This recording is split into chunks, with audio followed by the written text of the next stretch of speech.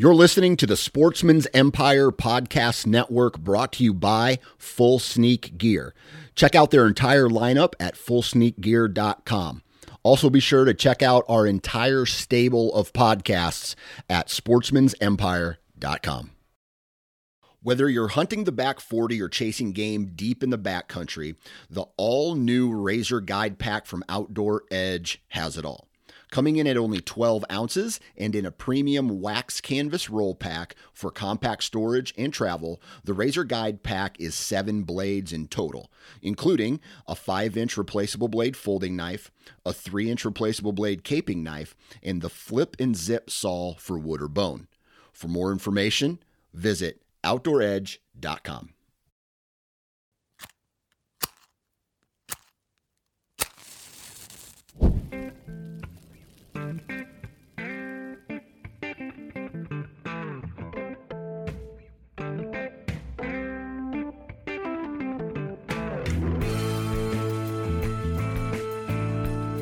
Welcome to the Huntivore Podcast, powered by Sportsman's Empire, where we celebrate the hunting and fishing lifestyle through the utilization and consumption of our wild game. No egos. Fork in hand, beer in the other. No status. A piece of red meat on a hot grill and turn it into a burnt offering. Just catch it, cut it, cook it. This is episode 112, Venison, Here and Abroad, with Simon Majumdar. On this episode of Huntivore, Nick has a bucket list chat with food writer and Food Network personality Simon Majumdar. Simon lays out some knowledge and history of venison, including how venison has been viewed in the UK and how it differs here in the United States. They have discussions on tikka masala, using yogurt as a marinade, and a food game called Good, Better, Best, featuring a winter favorite, pot roast. Pour yourself a dark pint on this one and settle in for a next episode of Huntivore. Well, hey folks, beautiful evening this evening. In fact, the weather is coming down here in Michigan. We have a full-on blizzard starting here.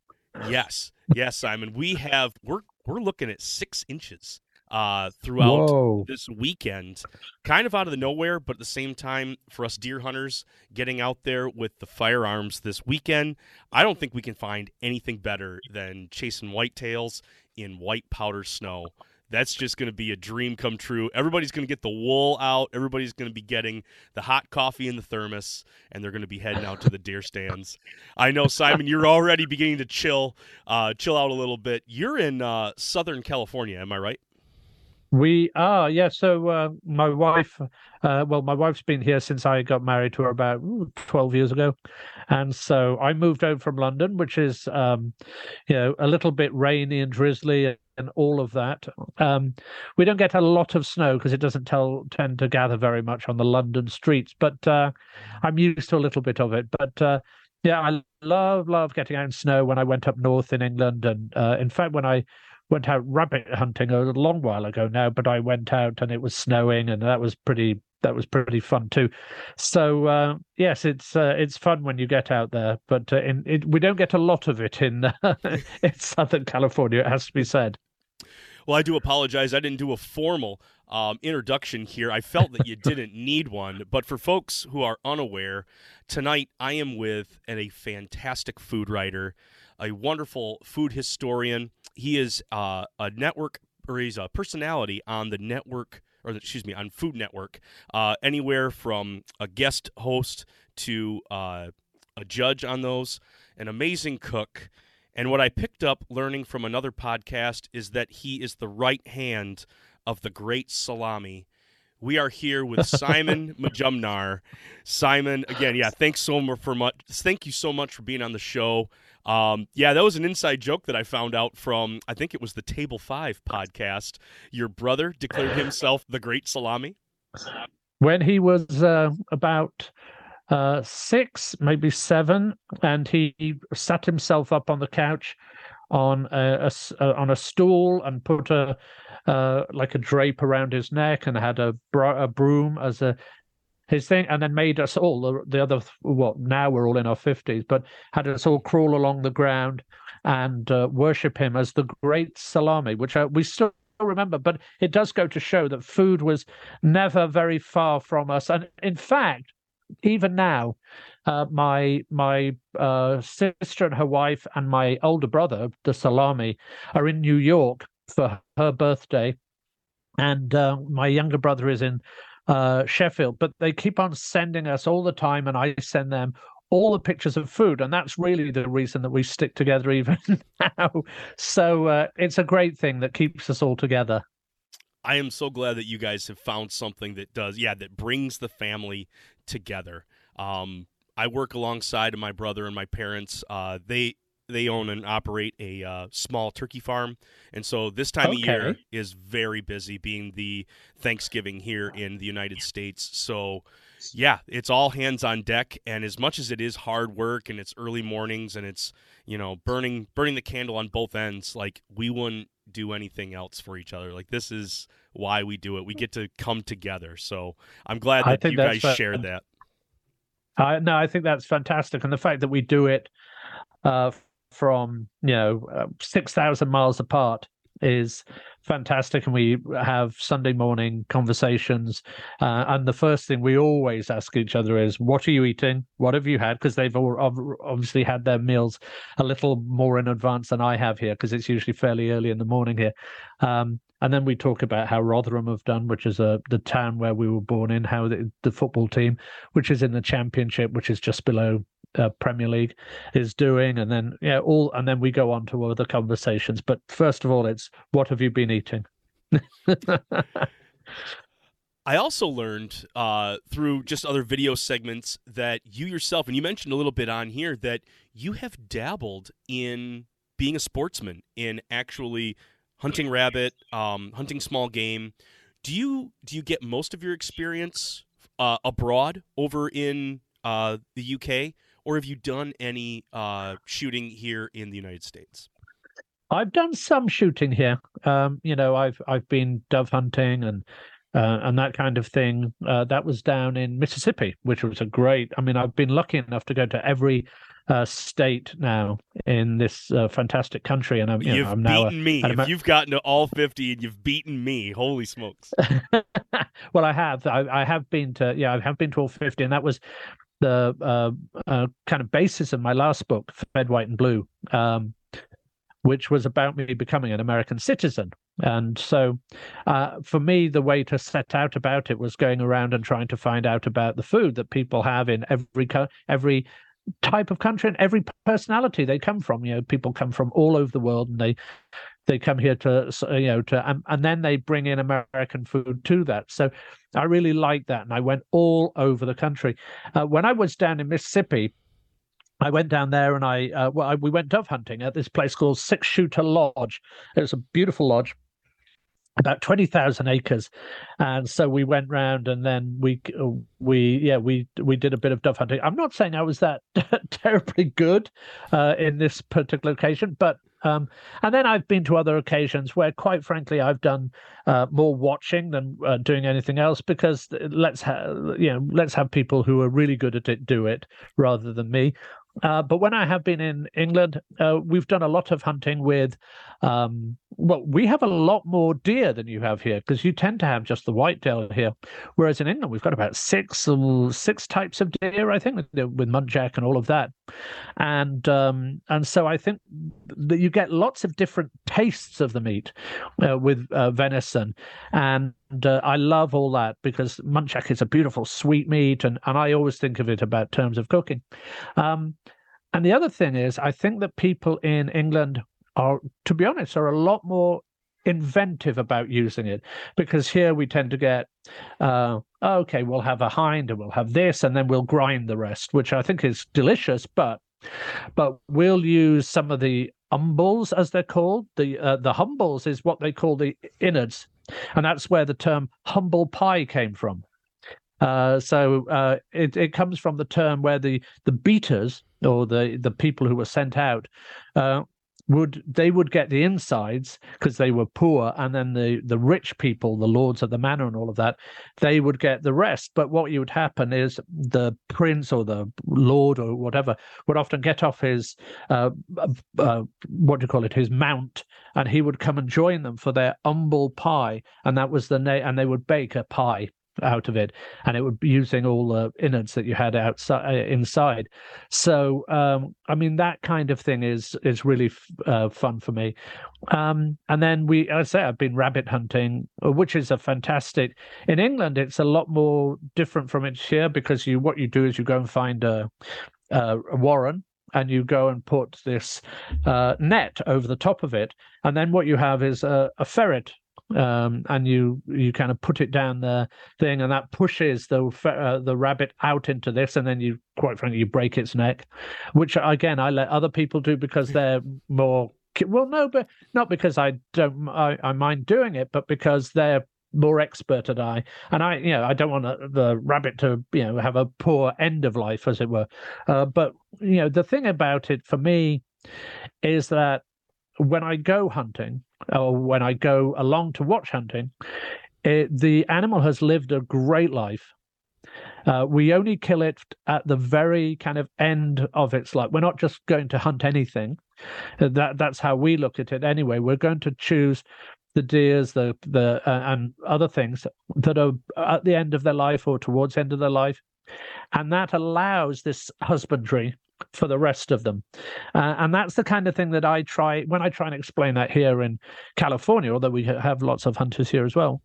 I try and explain that to them, that it's actually it's a matter of husbandry and looking after the animal, keeping the herd down, and allowing the new herd come up, and you won't kill that for a while.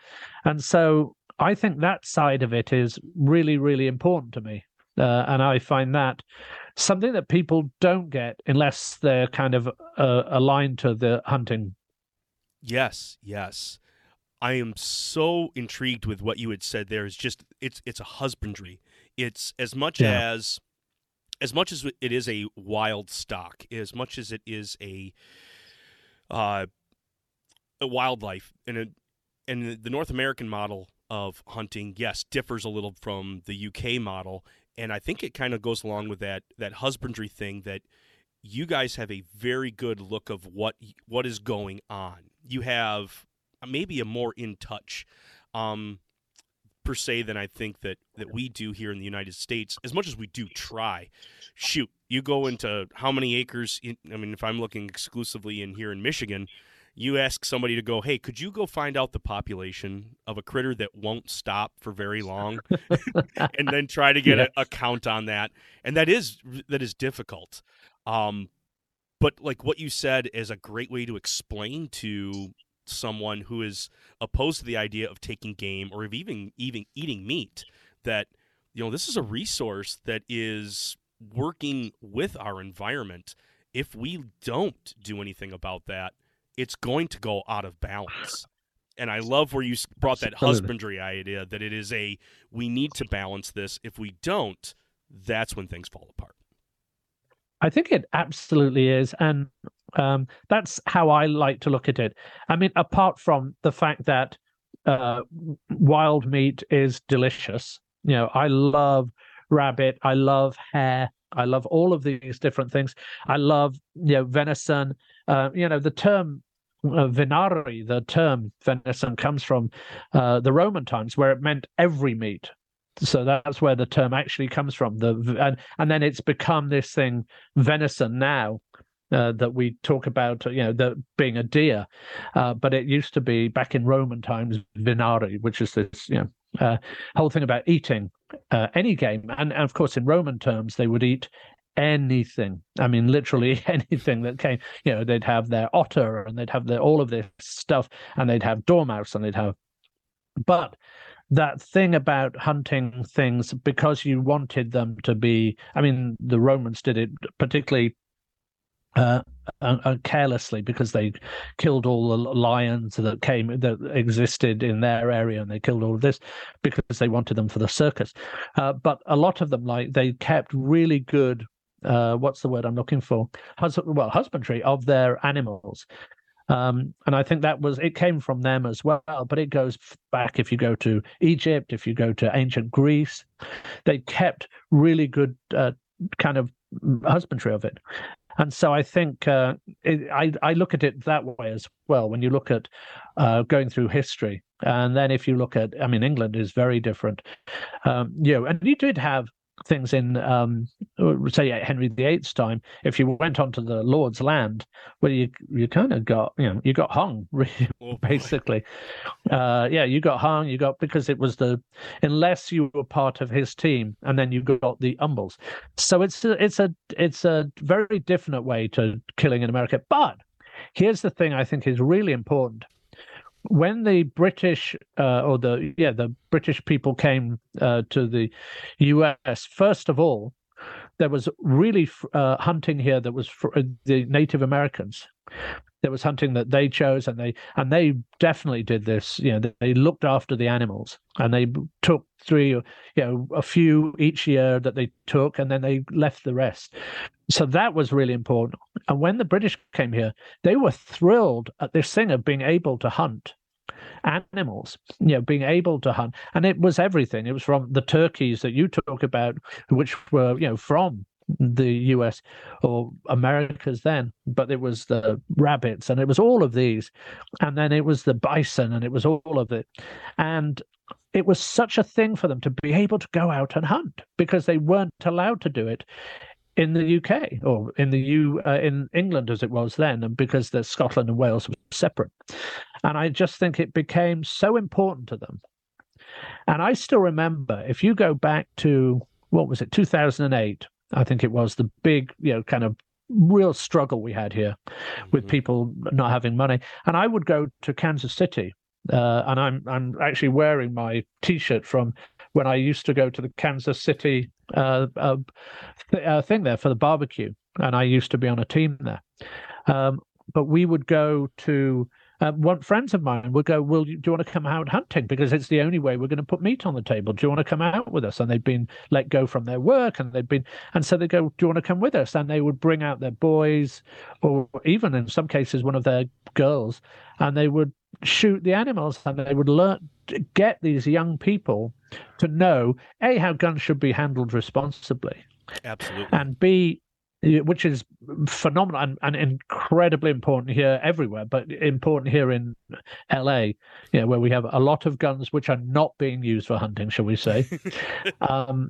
And they would learn how to protect, to lock them away, to do all of these things when they were, old enough to use them, but young enough to be taught. And I think that's the important thing, that they were taught how to use them. And for me, I think hunting is an important part of what makes American identity what America is. For me, it is. And that's true of, people coming from different countries, because they are learning how to hunt too. Not just, I'm half Indian, and we have hunting in India. But if we have a lot of Americans, we're having lots of people coming over from Mexico, from Seoul, from wherever, and they're learning how to hunt too. And I think that's really important. I love where you've brought that in. It really does grasp with our identity. Growing up, it was something that I have just always been a part of. I've always seen that. I didn't necessarily partake until later in my life, when I had the chance outside. Once I got my career, once I was done with school, then I finally jumped in, and it became a real hobby of mine, a real passion. But even as someone as coming to the U.S. and as a new citizen, to recognize that, to see that if in this new country that I have now adopted as mine, I see this as part of me, is that I'm able to not only provide for myself or, find the pursuit of happiness, but at the same time to go pursue land that, was set aside for you. We have all these public land. We have all of this state land and federal land that you yourself can go on. Essentially, you own it. And at the same time, the wildlife is owned by the populace. We all own the wildlife, but we put the state in charge of it. It is in a managerial role of that, and that's where we get our tags. That's where we get they're doled out. Yeah. But I'm just so impressed that you were able to pick up to see how not only being and it's probably from your book that you've gone around and just been able to see that across our country, but how closely knit our ability to hunt and our ability to be an American citizen is just so closely knit. It really is, and it's something. There are lots of expressions of being an American citizen, as there are lots of other countries in the world, of course, but hunting is absolutely one of them. And I think if the more people can do that, there are plenty who just don't want to do it and don't want to be part of it. But the more that people will do it, the greater I think it has. And I keep mentioning the word husbandry, but when they see it and they understand it, then they'll be able to do it. And I as I said, when I see, and what I do see is, I mentioned people from Korea, I see people from China, I see people from Mexico, I see people and they all come together and they go out and they do. And for a lot of them, what they're doing is what kind of Americans did years ago. So they're coming at a time when they need the food, quite frankly. They're the Mexican people who are coming over. Yes, of course, some are doing really, really well, and that's fantastic. But there are some who are just trying to be part of this country, and they're hunting, they're fishing, and that's providing a lot of food for their table, and that's what Americans have done for centuries. So I love that they're doing that, and I think it's something that I think the hunting community can be part of, bringing them into the American, and that's part of it can be part of the assimilation, but it can be part of who they are too. We've always had, I come from a very democratic background, and I talk about, people coming in from lots of countries that can be part of this. And hunting is one of it. It is one of it. And there are lots of others, but I love that they come in and they're part of it. I hope. If I'm going to take a little sidestep here, let's go ahead and I want to unpack. Let's going back across the pond. We're going back across the Atlantic over to the UK, and yes, I want to take a look at how venison is used and viewed over in the UK. You see it in butcher shops. You see it in supermarkets. This is something that we don't have in the United States because we can't sell wild meat. If it's wild game, which I find very weird. Yeah, and what it does is it takes the monetary value off of that meat, so that because we had market hunting a long time ago in our history, when we had these big populations of animals. And because we never had the chance, like you alluded, we never had the chance to hunt. We never had the chance to pursue all this. We did. And we did it very effectively. And we did it very quickly. You did. And we wiped out a lot. My hunting partner that I have that hunts with me at the farm, I had a difficult time communicating with him that it's okay to shoot does now, because he grew up in a time when you didn't shoot does because that was going to bring the next year's fawns. The population was so low that any doe was considered untouchable. You do not touch does. And since then, our population has come back. It's bounced back, and now there's areas that have, people are saying they're overwhelmed with deer, and we need numbers to come down. And so it's a great success story that we've been able to bounce back from. But that's where we took out market hunting, and that's what took away the money value. But then I watch either YouTube videos or I talk to somebody over in the UK, and they'll say, well, I picked up a rack from the store today, or I picked up a haunch from the butcher's today. And it's fascinating to know that's how venison is treated over there. But is it shooters creating a living off shooting on properties, or how is it farmed over there, or how is it brought to the butchers? I think that's a really fascinating question, and I think it comes from a variety of sources. So it will come from hunters who go out and they'll hunt on people's lands, which is either owned by a commercial group, owned by a big group, and they'll own it and they'll pay for hunters to come in and then they'll take it away and they might sell it to the butchers, or they might sell it not to the supermarkets, that's a different style, but they'll sell it to the butchers who'll check it, who'll look after it, who knows the animals. And we have a wide variety of butchers in England, perhaps more than you have here now, because there's only a few here. We have a lot of butchers in England, and so they'll know all the animals, they'll know them.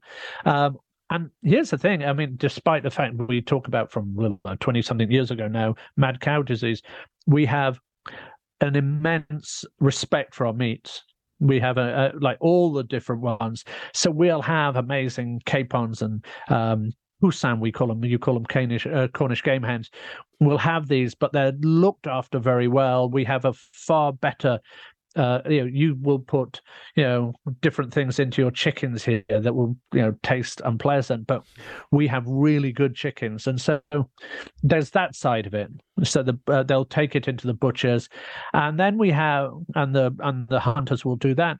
Then we'll have people who they'll cull them like they would other animals. So they'll go to you'll have a culling of deer, you'll have a culling of rabbits, you'll have a culling of whatever's, and they'll go in, and that's that's just basically what you have here, and they go through that. It'll be smaller, obviously, and then obviously we don't have elk and we don't have any of that which you have, but we do have other animals that we take, and so we have things. I'm trying to think of all the different animals that we have now.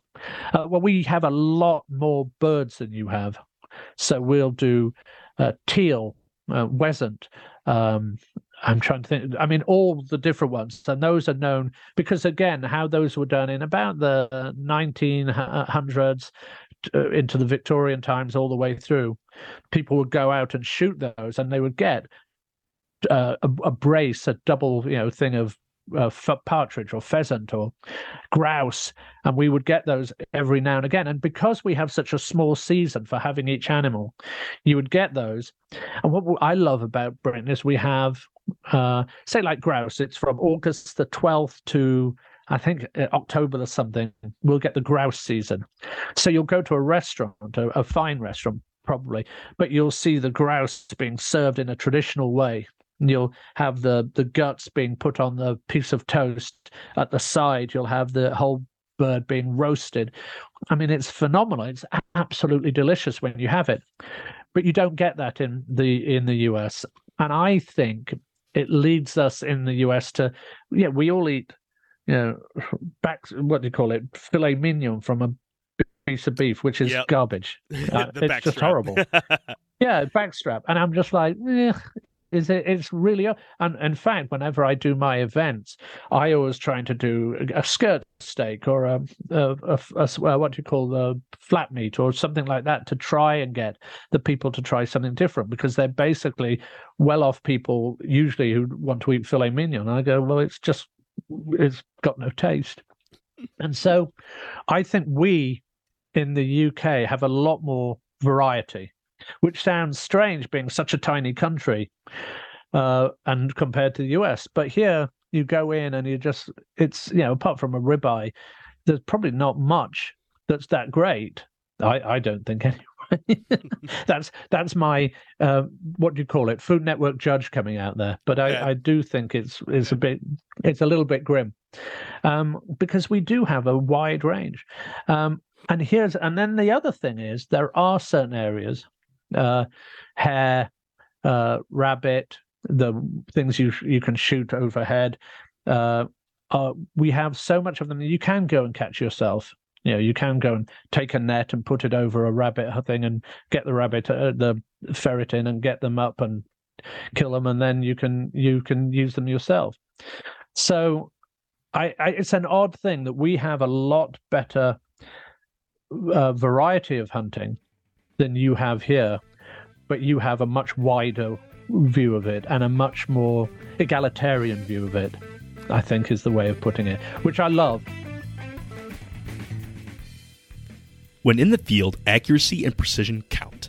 That's why we switch our slug guns to rifle barrels, tune our arrows, and use a fish finder on the water. But why should our drive for control end there? The Tappecue line of meat probes gives an instantaneous look at the temperatures of our prized meals, both internal and in the cooking chamber. Tappecue uses sturdy hardware made and assembled here in the US, along with their user-friendly, sophisticated software that connects to your smart device. Whether it's a traditional corded probe or the new cordless air probes that give you a wealth of freedom where wires would just get in the way. Adding a Tappecue meat probe can significantly help in getting to that medium rare on venison or waterfowl, ensuring your upland bird stays moist, or even charting your long cooks on a smoker. Visit Tappecue.com or find the link in the show notes and use the code HUNT10, all uppercase, at checkout to save 10%. Adding a probe to your kit can make you one tap away from your queue.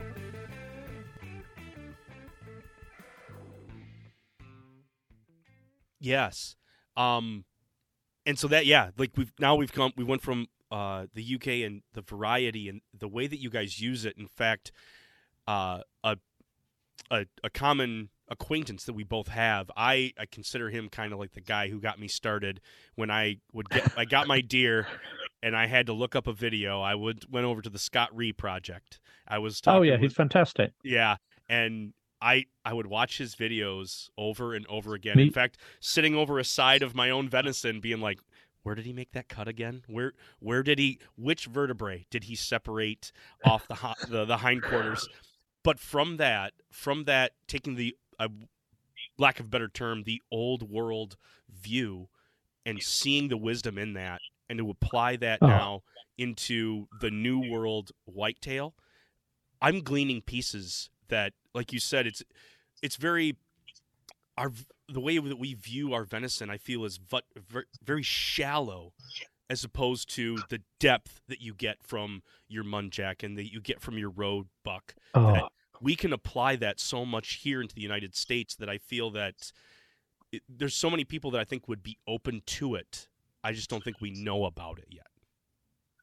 I think so. And here's the thing with Scott. I sent him an email. In fact, I didn't know him, but I sent him an email going, I want you to make, I think it was venison tikka masala. I said, I think this is a great idea. And so I sent him an email. He sent me one back immediately and said, I think that's a brilliant idea. So he got a muntjac, but I can't remember which of his animals he got. But he broke it down and he used some of the, I think he used a bit of belly and a bit of something else, but I can't remember exactly now. But he created this beautiful chicken tikka, which is where you venison tikka, where you mix it in yogurt and spices, and that's a traditional British dish, traditional Indian dish, where you put it on a skewer, you put it in the tandoor oven, you taste. It's fantastic anyway. But then you make a venison tikka masala, and that actually comes from Britain. Everyone thinks that's an Indian dish, but it's actually comes from Glasgow. It was created by a Pakistani man who I met in Glasgow in a place called Sheef Mahal, or I can't remember the exact restaurant now, but he invented in that case, the chicken tikka masala. And I gave Scott the recipe, and I said, this is the recipe he gave me, probably missing a few bits out because he doesn't want to give it all away, but Oh, absolutely.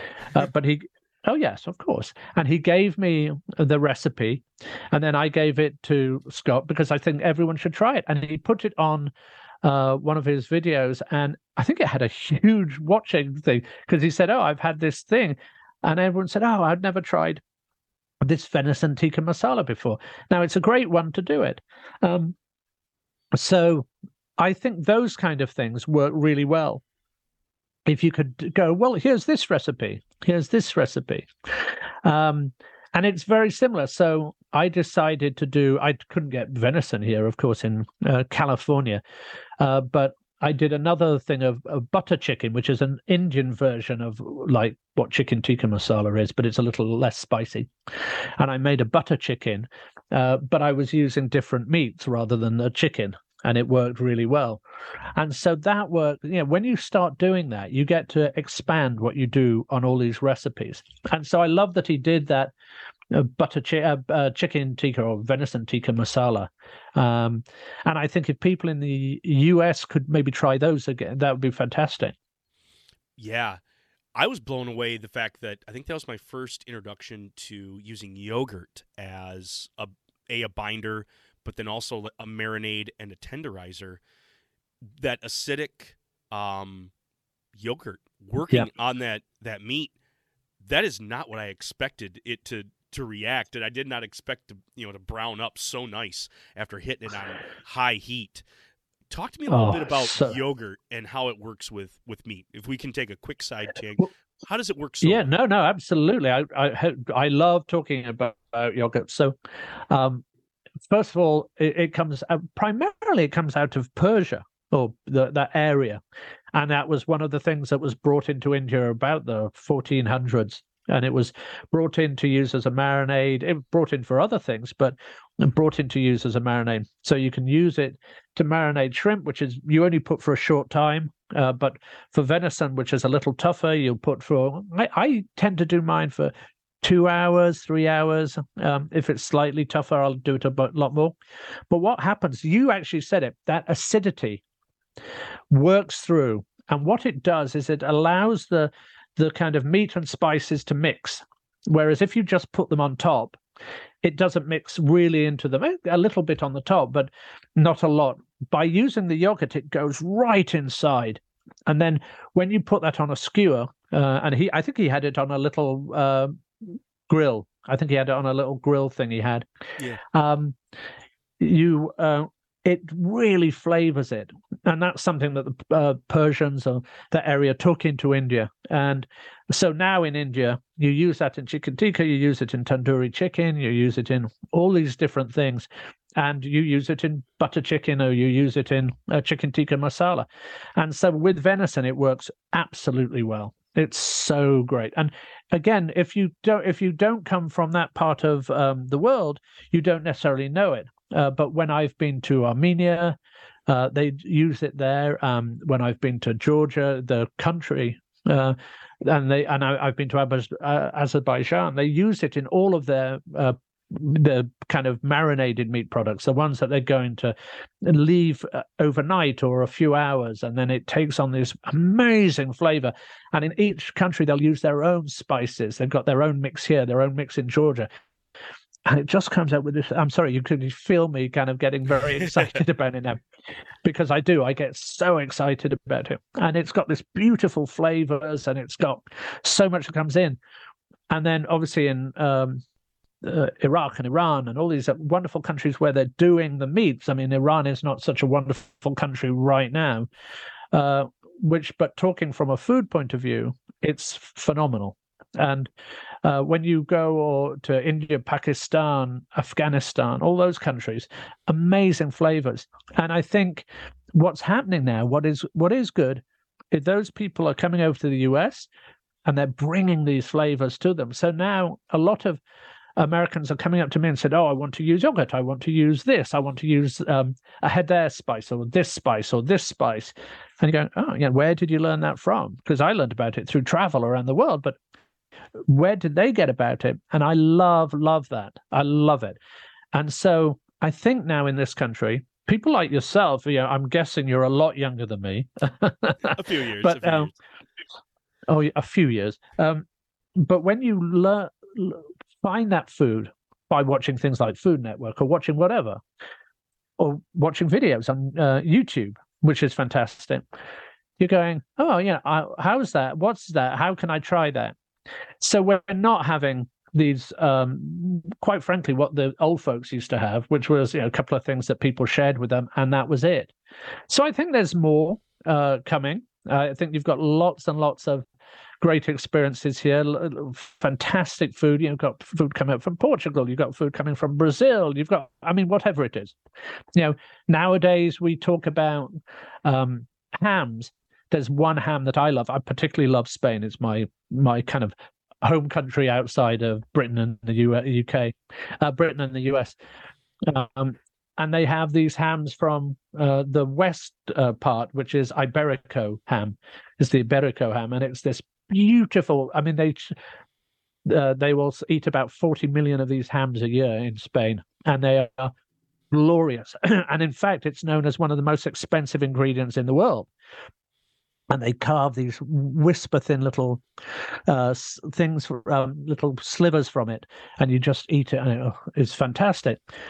But now we're beginning to get that coming into the US from Spain as well. In England, it was easy to get because it was all part of the European Union, as was when England used to be. So you have these beautiful foods coming in now to the US, as well as the amazing foods that are here in its own place. Yes, coming from the land of, I guess, cream cheese here in the Midwest, like we're being inundated with so much information. And just as you were saying, like, there's traditional ways of doing things, and you don't want to see tradition die for the fact that, like, this is thing that, somebody taught me to do this, or this is how I saw people before me doing this, where you have liver and onions, I don't want to say fantastic. Yeah. It can become a tired dish if you don't do anything other than read off the same little index card that you haven't put any notes on, or you haven't made any changes, or decided to, well, I'm going to add this year. I'm going to do, if you keep it like, well, it's got to say this way because this is the way it was on the card. That's what we're finding with, our summer sausage. That's what we're finding with our liver and onions, is it's, I don't want to say stale or dying, but it's stagnant. It hasn't gone anywhere. But then, as you were talking about these influences coming in, people are wanting to try new and exciting things, and I think that's going to be a real positive thing to hunting. Well, what I always think about it is that you can do both.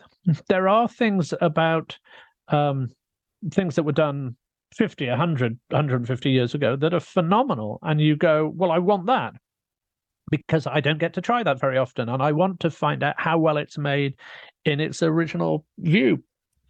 But at the same time, you go, well, we can also do the rest.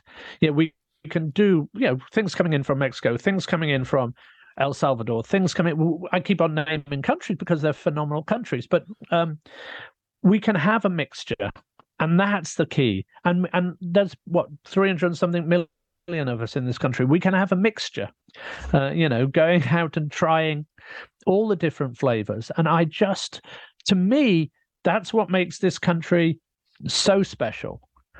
I'm giving people a hard time about wanting the filet mignon and all of that, because it's fun to do. But to be able to get all these varieties of meat that you can get here. But what we're finding now is the only place you can really get it is if you go to a Mexican market, or you go to an Armenian market. I went to an Armenian market up in Glendale here, phenomenal Armenian market. And I went in and I got sweetbreads, beautiful beef sweetbreads, and they're gorgeous. And they're, but they're from the inside, they're from the thymus gland, but these are gorgeous. I mean, but people in the US don't really eat them anymore. In the UK, in France, in Spain, they love these things. I got, not so, but oxtails, which are just beautiful and just so rich and succulent and delicious. We got lamb breast. So it's just got the lamb breast on it. It's got a little bit of ribs, but lots of, juicy, succulent meat, and it's just phenomenal. But they're selling it all to their Armenian pals. And so, when we went in, my wife is Filipino. I'm, half British, half Indian, half Welsh for my background. But they're like, oh, what are you looking for? And I was like, oh, I want the sweetbreads. I want this. I'll have this. And then they kind of recognized me from the show, and that was fine. But they were like, oh, yeah, that's fantastic. And this is good with this, and this is good. If we can go in and do that, we're going to be so excited with our food. And I think it's people like you. Quite frankly, you're, I'm guessing, 30 something. You betcha. Right there. Yeah, 37. Yeah. Okay. Yeah, there you go. So you're going to go in and you're going to into any of these places and go, oh, can I try that? Can I? It's one thing. I'll try it. It could be sweetbreads. It could be anything. And that's the joy of what this country has, because you've now got people come, and this is not about an illegal immigrant or blah, blah, blah. It's not about that. It's let's use them while they're here. Yeah, let's use them because they are bringing fantastic ingredients with them. I've got Finnish rye bread, which is a particular rye bread that they bought. So I bought this at another thing that was next to the Armenian store, and I went, "Oh, let's go in there because they'll have this." And it happened to be a Finnish store. I'm like, "Well, let's go in there." It's amazing what we have here, and so by doing that, I think it's going to bring us kind of lots of. Anyway, I'm raving on now, but it's lots of food. But going back to hunting, because I know you wanted to, I think hunting is another thing that people need to. They don't need to necessarily, if they're not hunters, go out, but they need to buy from those hunters. They need to expand what they're doing from those hunters, and I think it's going to be, wonderful. When we went to the Armenian store again, they bought in wild rabbits, and they were just like, they've got these wild rabbits around the corner, come and have a look.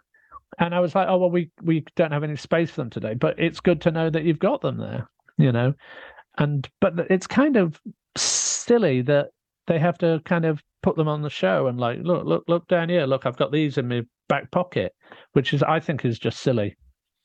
Yeah.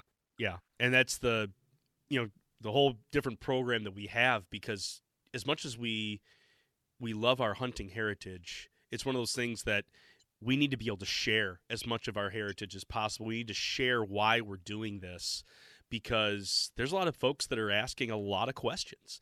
They're asking, why are you shooting these animals? Is it just for the antlers on your wall? I mean, here I am sitting. This is my first buck I ever took. He's kind of like the reason this whole thing started. But at the same time, people wonder, is the antlers are what you are after, or are you really after the meat of it? And to be able to, make dishes that I've never made before, or to enjoy parts of the animal that normally I wouldn't have had the opportunity to do that, and then to share that experience, I feel like I've really taken up that olive branch, or even, I guess, the spearhead at this point, to push on and say, like, this is why we hunt. This is why we're here.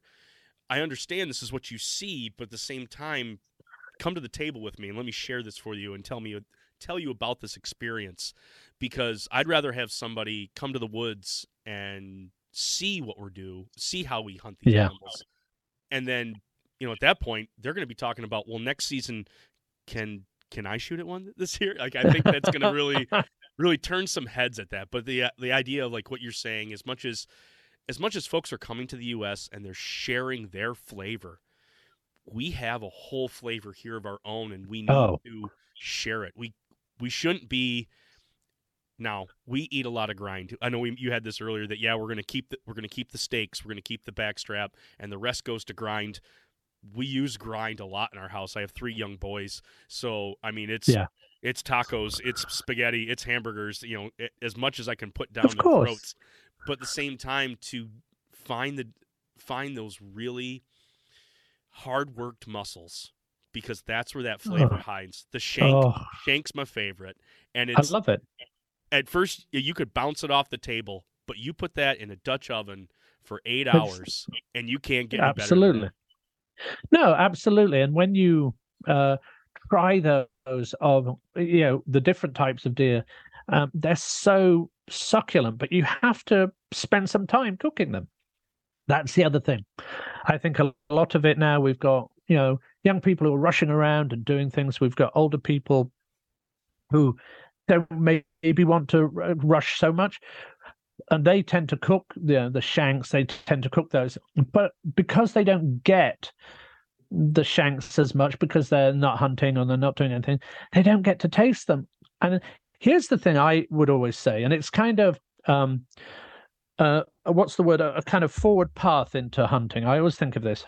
If you look at sheep, okay, so you have lamb, which is 1 to kind of 12 months old. Then you have hogget, which is 12 months to 18 months old. It's called hogget, which we have in England, which is a slightly, I hate the term gamey. I hate it. Oh, it's gamey. No. But they go, okay, and then they have mutton, which is from 18 months to kind of onwards until they kill it. And what I always say is, okay, let's go through lamb, because that'll get you to taste. I don't know whether we have hogget here, but you will have mutton, because you say it really from 12 months onwards is mutton here. But I like to have that thing in the middle, hogget, because it's a very different taste. But if you go in and have a mutton stew, or they're phenomenal, and it'll give you that taste. I say I hate the word gaminess. To understand what that flavor is. Now, then when you turn that over towards game meat, which is a different thing, you will begin to understand what it is. But here we tend to have, apart from again going to these markets, you tend to have the lamb up until about 12 months old, and that's what you have. And in the UK, we'll tend to have a mixture of all of those. So you can go in and buy hogget, you can go in and buy lamb, and you go in and buy mutton, and that is a way that you can get into this game flavor, but not gaminess, because that's all like, oh, it's gamey, it's nonsense. It's all nonsense. I'm sorry, but it is. No, that is a soapbox that I will stand on there with you. These are animals that are not raised on any sort of feed. They have browsed everything that they've eaten. Now, I'm not so naive to say that they're not out in the cornfields, they're not out in the soybeans eating that, but their diet is totally supplemented by other browse from where they're bedded down deep in the woods. I mean, wintertime here in Michigan, when there's nothing that's green, they're nipping on buds and they're eating the bark off twigs, and it's this whole gourmet, this whole smorgasbord of feed. And depending on where they feed and where they are, that those little nuances change. And I hear it from guys they get it out of a cedar swamp, this big old rutting buck, and they think like, it's going to taste bad. But it doesn't taste like the young beef that you're getting from the supermarket. It's going to taste its own thing. So I'm so glad to hear you say that. Listen, we gotta grow up past gamey, and we have to understand the nuances. We have to understand why it tastes like this, and use that flavor to our advantage. Well, the way I look at it is that you treat the animals as you would almost treat a crop. So you'd have crops that grow in the summer and grow and you go, well, they'll have one flavor, but you do have winter crops that you'll grow in another area. In say, I remember this from Wisconsin, where they're growing the afternoon cheese and the milk for it. But you can have where the animals go in the winter and what they're eating, and their meats are going to be totally different. They're totally different. And by trying to say, oh, well, that's not nice, what you're saying is you don't have a capacity to like that meat, because that meat is just delicious. But one is a summer meat and one is a winter meat. And that's what you have to understand. The thing, I still remember reading about this, that one of the native tribes, and I can't remember which of the Native American people here, talked to one of the early settlers here, but probably before the around 1700 or something, but talked to them about the animals and how they treated them and how they tasted them, and they said they're totally different. And it took a kind of British brain to go, oh, well, it's what's happening, it's all the same, to kind of bring that down.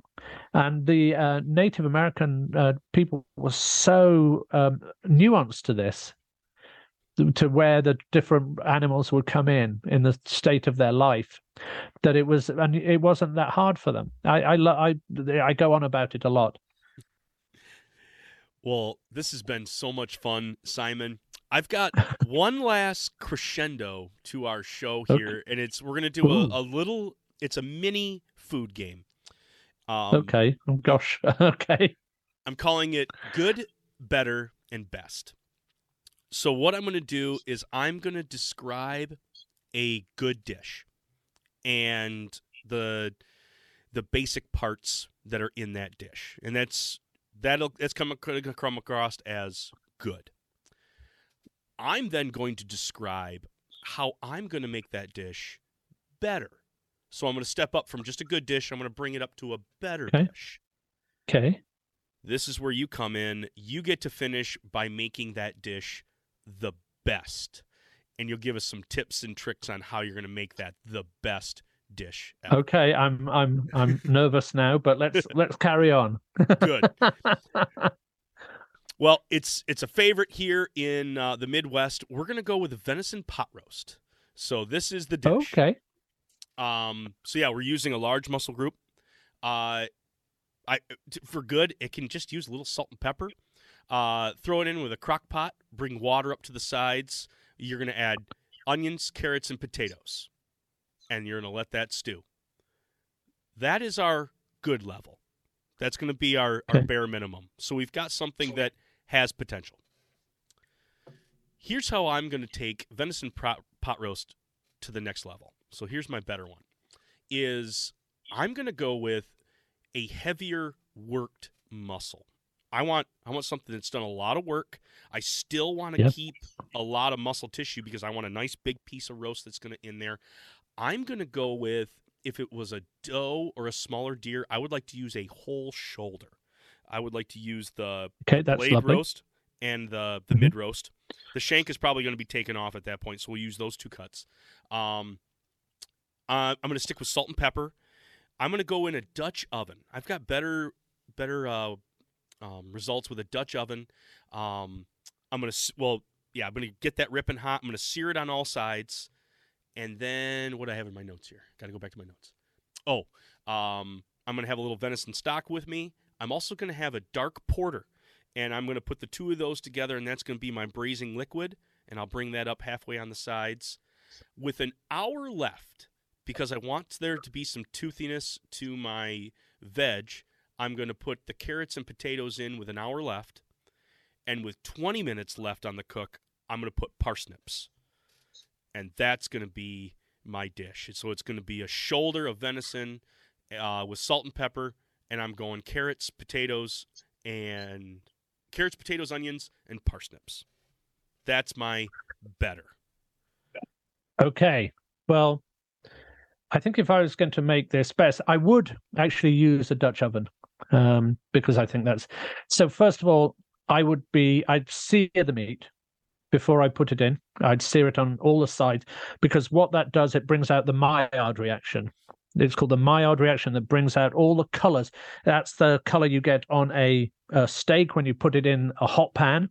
It gets this I don't even know. Well, it's the Maillard reaction. It's that beautiful, crunchy steak that you get, and it would be true on this. So you get a lot of crunch over it because that won't impact the inside of it, but it will get this crunch on the outside. It will evenly, and even if it's just going to steam in there, it's still going to have a little bit of that crunch on it.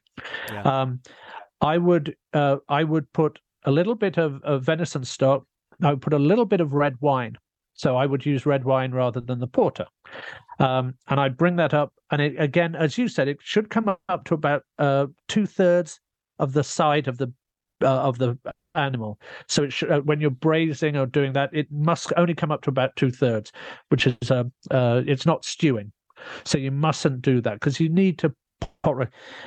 The two things I would do, I would flip it over in the pan in that mixture. So every hour, flip it over. Every hour, flip it over. So you're getting a lot of that juice going in there. And then I would do two things. I would put potatoes and carrots in at the beginning.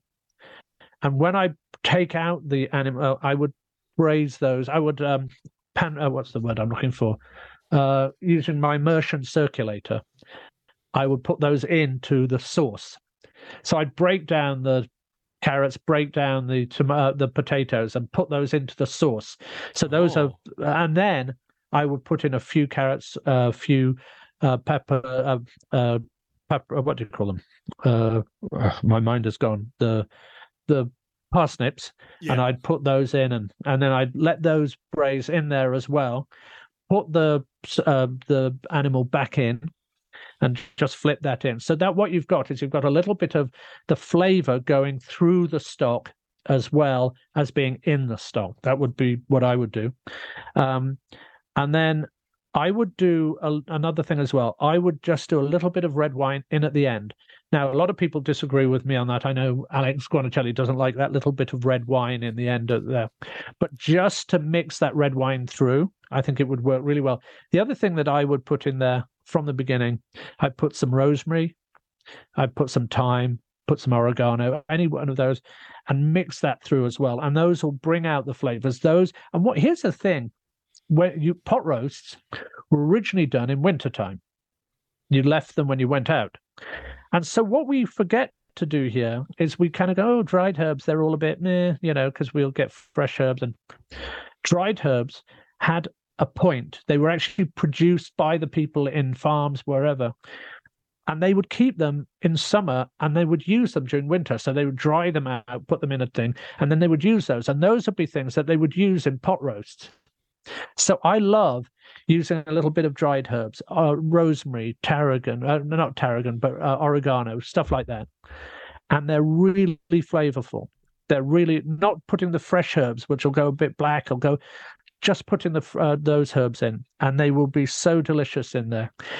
And you don't want it to be too clever, but by doing that, by breaking the potatoes and carrots down in the sauce, by using fresh dried herbs in there, and by using a little red wine and using red wine in the stock, I think, and then using that whole shoulder that you're talking about, that would be the perfect one for me anyway.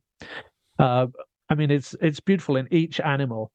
So if you can get not a muntjac, because that's going to be too kind of almost lean, but one of the older ones, that would be perfect. And to me, that's what I'd serve it. Now, the other key is to serve it with Robuchon mashed potatoes. So Robuchon was this chef from France, and he came and he did this potato dish where it's 100%, but 50% butter, 50% potatoes, and he mixed them down, and they're beautiful. Put that on the side in a little copper dish, and then do some peas or whatever, and that to me would be the most beautiful meal. And I love pot roasts. I do. And for people who go, pot roasts, they're all a bit and grim, they're doing them in a crock pot. They're doing them, they're just not doing them well, is the truth. And pot roasts are just the most beautiful thing. So I hope that made some sense. Oh, that made beautiful sense. I am, rather than, because we've always gone to the point of just like, well, what do we do with the braising liquid after it? Well, let's just turn it into a gravy. And where you're taking it and saying, no, let's keep it a sauce. Let's take the immersion blender, and as much as I'm like, we've lost this potato, it's too mushy because I want some toothiness to it. Like you just said, let it get mushy. I'm going to blitz it down in there. That starchiness is going to thicken it up. The sweetness from the carrot, the sweetness from the parsnip is just going to add so much to that sauce that sacrificing those little pieces and then blitzing them down in there, I'm going to be looking for another piece of bread to soak it all up with. Well, that's how I would do it, but and I think it would be either way. Well, no, you had two ways, but all the way, it's going to be delicious anyway, and people can make it any way they want, and it's going to be fantastic. But if I was trying to make it somewhere for a restaurant and I wanted to serve it on a big platter with the sauces and everything else, that's how I would do it, and it would be phenomenal. Oh yeah, you definitely did the best. Congratulations, that you played the game well. You're good at food games. Thank I guess you. that's what you do for a living, I guess. Oh. Well, this has come to the end of our hour. Simon, where can folks engage with you? Where can they find you on social media, and where can they listen to you on your podcast? My podcast is called Eat My Globe, which is a food history podcast. We actually started this season this week, which is with a wonderful Burmese chef who lives in the UK, who's talking about Burmese food used as protest, which is a phenomenal thing. But we've got people like Andrew Zimmern, we've got people like him coming on, so we're going to have some fun ones. So that's that. And then on Twitter, I'm at Simon Majumdar, because I think I'm the only one called Simon Majumdar in the world. I don't know. For $8, I could be Simon Majumdar. you could be these days. And then on Facebook, Simon, at Simon Majumdar, Instagram at Simon Majumdar. But on TikTok, which we go on to do, and this is weird, we go on to do Simon Majumdar Reads, where I read in a very British accent all the rap songs and all the songs I can find from the 80s and 90s in a very British accent. That's basically almost what we do. And so we've got, I think we have one of me and Snoop Dogg doing Gin and Juice or something. It's all very goodness.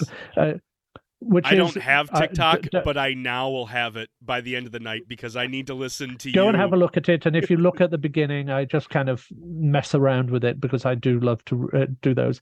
But if you're on any of those, please come and chat to me. I'm hopefully as chatty as I am talking to you.